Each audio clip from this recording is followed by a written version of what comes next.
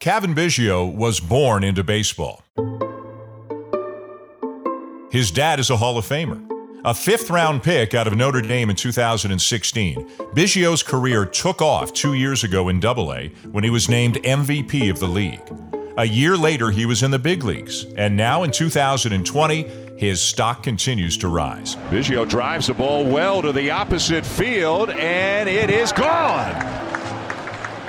Cavan Biggio with number 6 on the season and a little more breathing room. It is 7-1. He's viewed as a young leader on the team and also as a big part of the future. It was a lot of fun to catch up with Cavan Biggio. I spoke to him on Jackie Robinson Day on Friday, the day after the Blue Jays game was postponed, as they were getting ready to start up a series with the Baltimore Orioles. I'm Dan Schulman, and this is A Swing and a Belt. Slices it down the left field line. It's a fair ball. Drury is around third, and he will come in to score. Biggio on his way to second and in there with a double as the Blue Jays take the lead. What a player. My goodness, what a player. Cavan Biggio is the second baseman and also occasionally an outfielder for the Toronto Blue Jays. He took over the leadoff spot for the Jays a few weeks ago, and since then has hit over .330 with an on-base percentage over .480. He has probably been the most consistent player on the team this season and is one of the key reasons why the Jays are in the hunt for a playoff spot in 2020. Cavan, thanks for joining me. How you doing? Good. Thank you guys for having me. Appreciate you coming on. So I want to talk baseball, but with everything else that's going on, and we've seen it a lot in the last few days with you guys not playing a game against the Red Sox, what can you tell us about the team meeting that you guys had and what yesterday was like for you guys? So yesterday, let's go back 2 days before that where, the Milwaukee Bucks and all the NBA players, they didn't end up playing. And I didn't hear about it until I was stretching for the game on the field. And then, kind of after the game going in and seeing how there was no NBA games played and there were a handful of MLB games not played. And, going into the day yesterday, Travis Shaw, who had played with a lot of those guys on the other side, he had texted JBJ to see, what his thoughts are and stuff. And he said that he wasn't going to play. And, eventually later in the day, we found out that the whole team, kind of rallied behind him and supported him and also decided not to play. And for us, it was one of those things where, we heard the news about them not wanting to play or even the possibility of not playing. And as a team, we kind of got together and said that, we're here, we're ready to play, but we're behind JBJ and the Red Sox decision not to play. And that's pretty much what happened. Anthony Alford obviously was a teammate and a good friend of yours, but he was DFA'd a few days ago, so his presence wasn't there in the clubhouse, during the last couple of days. Did you talk to Anthony about any of this stuff over the last 48 hours or so? Yeah, actually, when I got to the ballpark yesterday, I had reached out to him, and he called me, and we talked for like 20 minutes because he's really heavily involved with the Players Alliance, and I wanted to get his thoughts on what they had been talking about as a group. And also, I was like, if you were on this team, what would you want to see from guys on the team and all that stuff. So he was super informative and super helpful to me. And, it helped me really guide our way to understanding and, having that respect for JBJ and the Red Sox and, ultimately their decision not to play. Ross Atkins talked about kind of town halls that have been held within the team. And I don't know if it's players only or players and coaches or if Ross is involved or even other people that we may not be aware of. Have there been, some kind of group conversations about not just heading into this one game, but have there been periodic group conversations about this issue over the last few weeks? I wouldn't say weeks. I think at the beginning of the season, especially in summer camp, we were having a lot more of those type of conversations of, what we could do as a team and stuff like that, what it was going to look like on opening day for us. But, ever since then, we all know the importance of social justice and all of that. And if you watch our batting practices, we still have a bunch of guys wearing BLM shirts and we even made Blue Jays equality shirts. So that's always been at the forefront of us playing baseball. But mentally, we've been, really focused on the season, focused on winning, and we've had some injuries, we've had guys down, but we've grinded through it, and that's where our mentality has been. Jackie Robinson Day, everybody wears a number 42. Just another reminder of the importance of the lessons that everybody is learning or relearning right now. What does it mean to you when you put on a number 42 jersey for a ball game?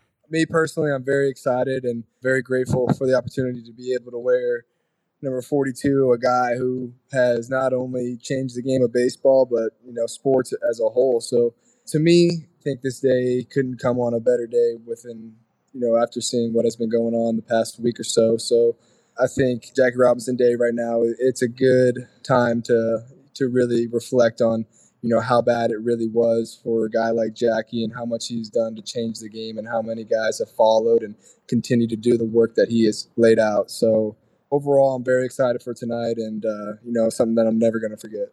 Absolutely. All right, let's transition to baseball because there's a lot of good stuff to talk about. And if you don't mind, one of the things I'm fascinated with about you, as Buck and I do the games, we talk about it constantly, is the eye that you have at the plate. And, it's second nature to you, but it's fascinating to all of us, especially in a guy who's so young. So I went back and looked at your minor league stats, and then I went back and looked at your Notre Dame stats, and then I found your high school stats, and it looks like you've always been this guy. Like even when you were like 12, 13 years old, were you always taking more walks than just about anybody else that you played with? I don't know if I can really remember that far ago because, back then I feel like I was just trying to hit home runs, but I don't know. I think it's been ingrained in me, since I was a young kid watching the game. I think at a very young age, probably younger than most players, I feel like I was a student of the game without even really knowing it. I was a diehard Astros fan. My dad was my number one guy, killer bees, great teams to watch. And I was glued to the game when I was that young. I would watch the games. I would, make sure I get my homework done and then watch the Astros at 7 and whatnot. So I think just understanding the game and watching it and learning it for myself and just kind of taking that throughout the course of my career. I think that's where you see, the patience and, just the idea that I have when I'm up there and what I'm really trying to accomplish each and every at bat.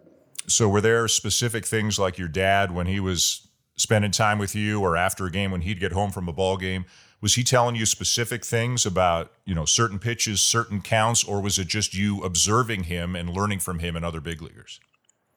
I think it's all from observing and learning. My dad, whenever he got the chance to come home and that night, I really was more worried about having, my father there and just talking about, how my day was because I had already known how his day was. And from that aspect, it was just more from observations. And even, my dad, he brought my brother and I into the locker room a lot, especially pregame batting practice and all that. And we would hang out in the cage all the time. And we would just sit in the corner and be told not to talk, and everything that we heard stayed in the clubhouse, stayed in the cage. And, I was able to listen to some conversations and just kind of put in the back of my mind. And then later on in my life, they started to make sense a little bit. So I think it's just being around the game at the highest level when I was such a young kid and really understanding the importance of listening and kind of taking it in slowly.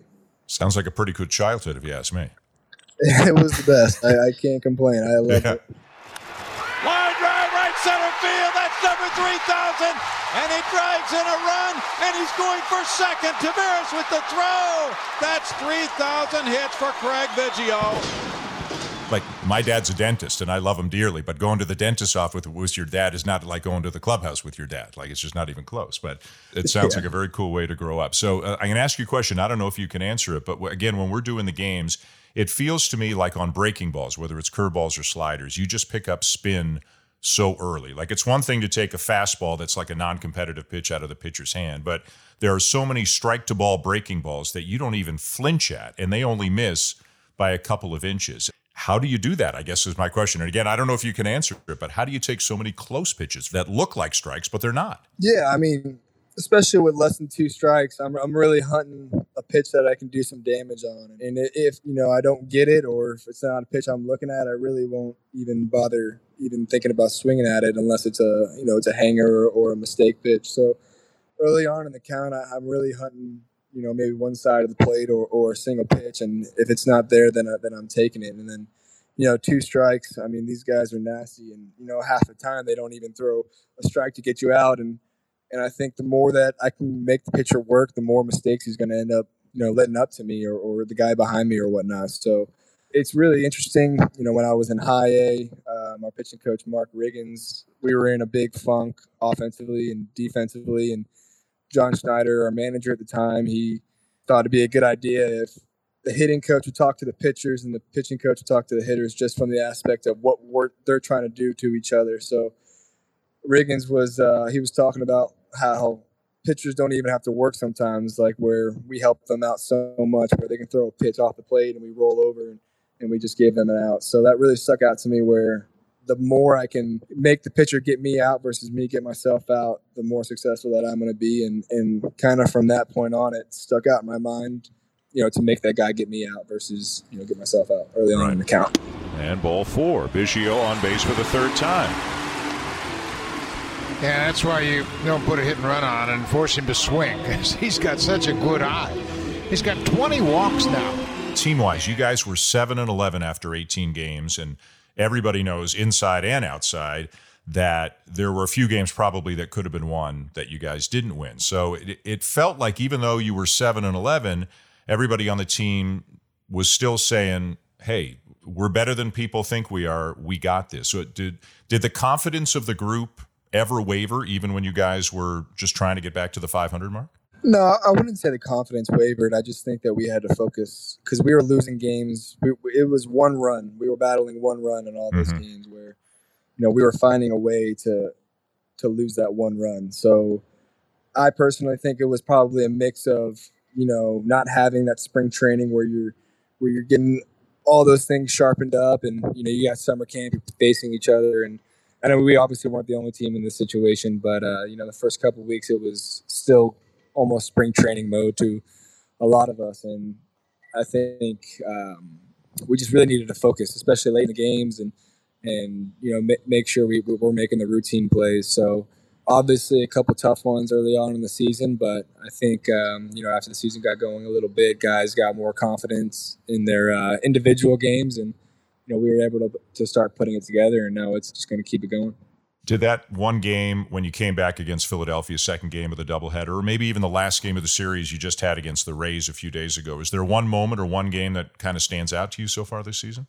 Yeah, I think it's the second game of that Phillies doubleheader. I mean, that game was absolutely nuts. I mean, we came off of a pretty big win that first game, and then, you go down 7 runs in the first inning. It's pretty disheartening, and I think any other team, especially in a 7-inning game, can look at that as we can split the series and still look at it as a positive. But we just kept putting good at bats together, especially in that 6th inning, man. I mean, I thought that was just incredible. Where especially with 2 outs, we had guys like Danny Jansen rolling over a ball to shortstop, and he busts his butt down the line, and he was able to force a bad throw from Kingery.